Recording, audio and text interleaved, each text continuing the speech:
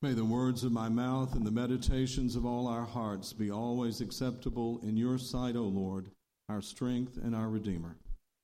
Amen.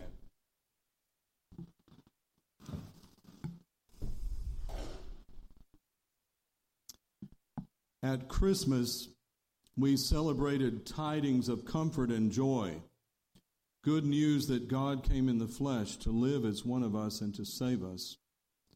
Jesus, we proclaimed, came as light to dispel the world's darkness. This happy theme continued at the Epiphany on January 6th, when we celebrated that light shining before Gentile visitors from the East, the famous wise men or magi. On Sundays after the Epiphany, we have seen Christ's light shining at his baptism in the Jordan River and at the wedding feast at Cana, when he turned water into wine.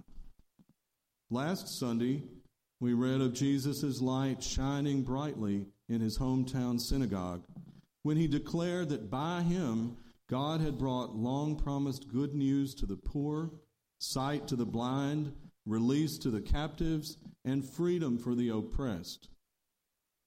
Even yesterday, the 2nd of February, which the church calls the Feast of the Presentation, we remember the faithful old man Simeon and the faithful old woman Anna testifying to Mary and Joseph and others in the temple that Christ is nothing less than a light to bring all of humanity into the saving relationship that Israel had enjoyed.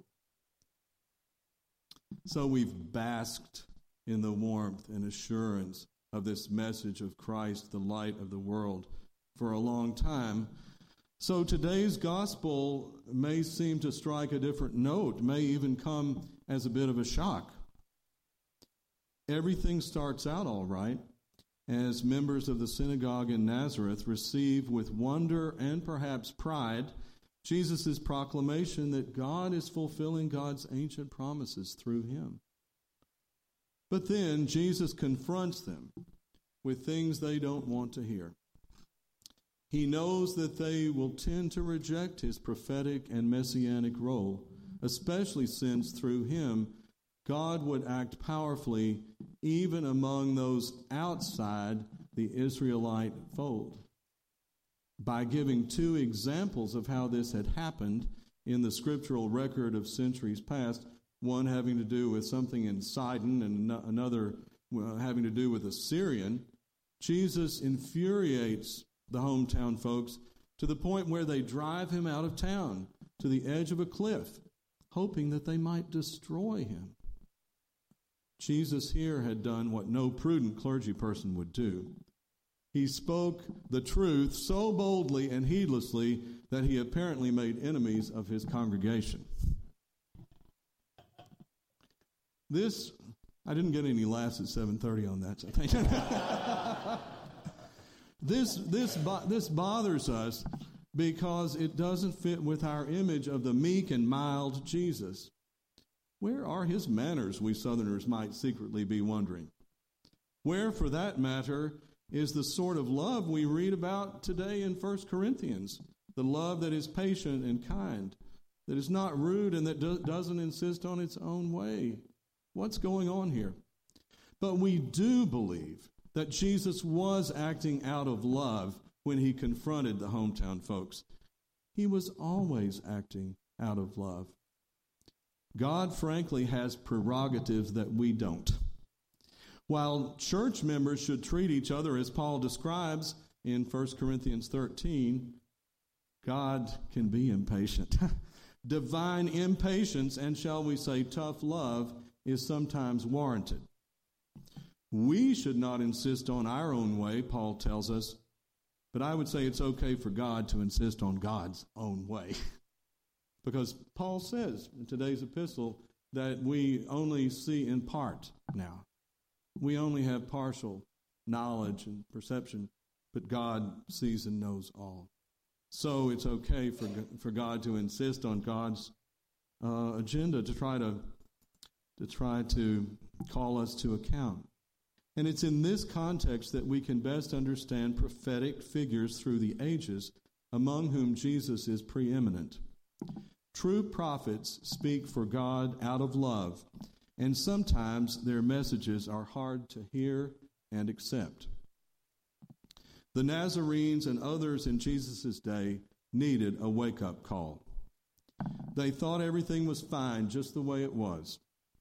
They couldn't see or admit to the darkness among them, which God in Christ was struggling to overcome. They were not open to God doing a new thing among them. We Christians are also prone to this kind of blindness and complacency. At our baptisms, we starkly acknowledge the darkness with which we contend, rejecting it and turning to Christ, the only one who defeats and dispels all darkness. We promise to follow and obey him as Savior and Lord, promoting not our own agenda, but God's, whenever and however we can. But in our day-to-day lives, we often forget that we should be not self-directed, but God-directed. In other words, God knows better than we do. Sometimes we're on the same page, but not always. We forget to let God push us along in the direction of love, as hard and uncomfortable as that may be. Just as God pushed Jeremiah forward in the direction of love, and he suffered a lot for it. Just as God pushed Jesus along in his mission, and of course he suffered for it. I recently saw a movie that beautifully illustrates how we can be caught up in darkness, or sin, if you will, both individual and corporate, without fully being aware of it. This film is called The Wife, starring Glenn Close. It is about a couple who for many years have been deceiving both other people and themselves. The husband is a famous writer of fiction who ultimately wins the Nobel Prize. But his wife is the secret to his success, bringing his wooden prose to life. The two of them began colluding in this way in the 1950s, when it was much harder for a woman than for a man to get attention from publishers. So, acting amid the injustice and prejudice of society at large, of course they're, compromised by that, the husband pretended both to himself and to the world that the achievement was his.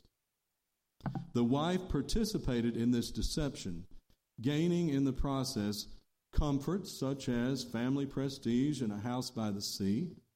And when all the truth started coming to the surface, the husband pointed out, look, you got what you wanted too. And of course, the marriage begins to fall apart. Love was not the basis of this marriage, or if it was love, it was tainted with dishonesty. Like folks at the synagogue in Nazareth, the couple were so close to the situation that they could not fully see what was going on. And they deceived themselves into thinking that everything was just fine the way it was. By the way, in the Bible, deception is one of the devil's key tactics. Puritans in colonial Massachusetts called the devil the old deluder. So easy for us to be deluded. The church itself has not been immune to the devil's attempts to deceive us into acting contrary to our baptismal vows. We have promised to reject worldly ways that degrade or exploit others, and we promise to follow Christ's lead. Yet we Anglicans, like other Christians, have often failed. While we've made some progress in this area, we have not fully embraced throughout the church the rise of women's leadership and seen it as the positive good that it is. That was a stretch for the church, and we've come a long way, but we're not totally there yet.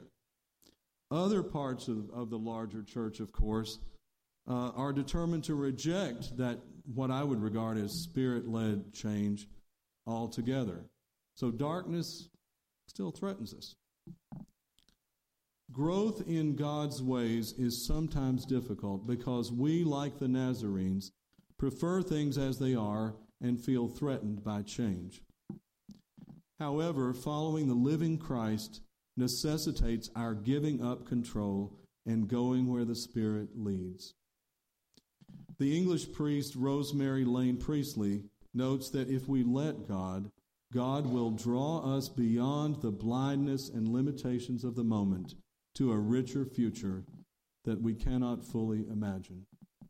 She writes, "The God we are seeking is the God who made a choice to experience the mess and the wonder, the paradox and unknowns, the fragility and questions of human life. If we open our own life journey to the companionship of God, the God we know in Christ, we will be pulled beyond our current understanding and familiar categories towards a wider orientation, away from privilege and boundaries, and towards inclusion of experiences and people we don't at first understand." Here at Trinity Cathedral, we are again approaching a turning point as we prepare for a change of leadership next year. We should keep in mind today's lesson from Nazareth, that we must be open to what God has in store for us, which may well surprise us and even make us uncomfortable. And we take confidence that if we are open to it, as Jesus himself was, God will move us in the direction of love, however challenging that might be.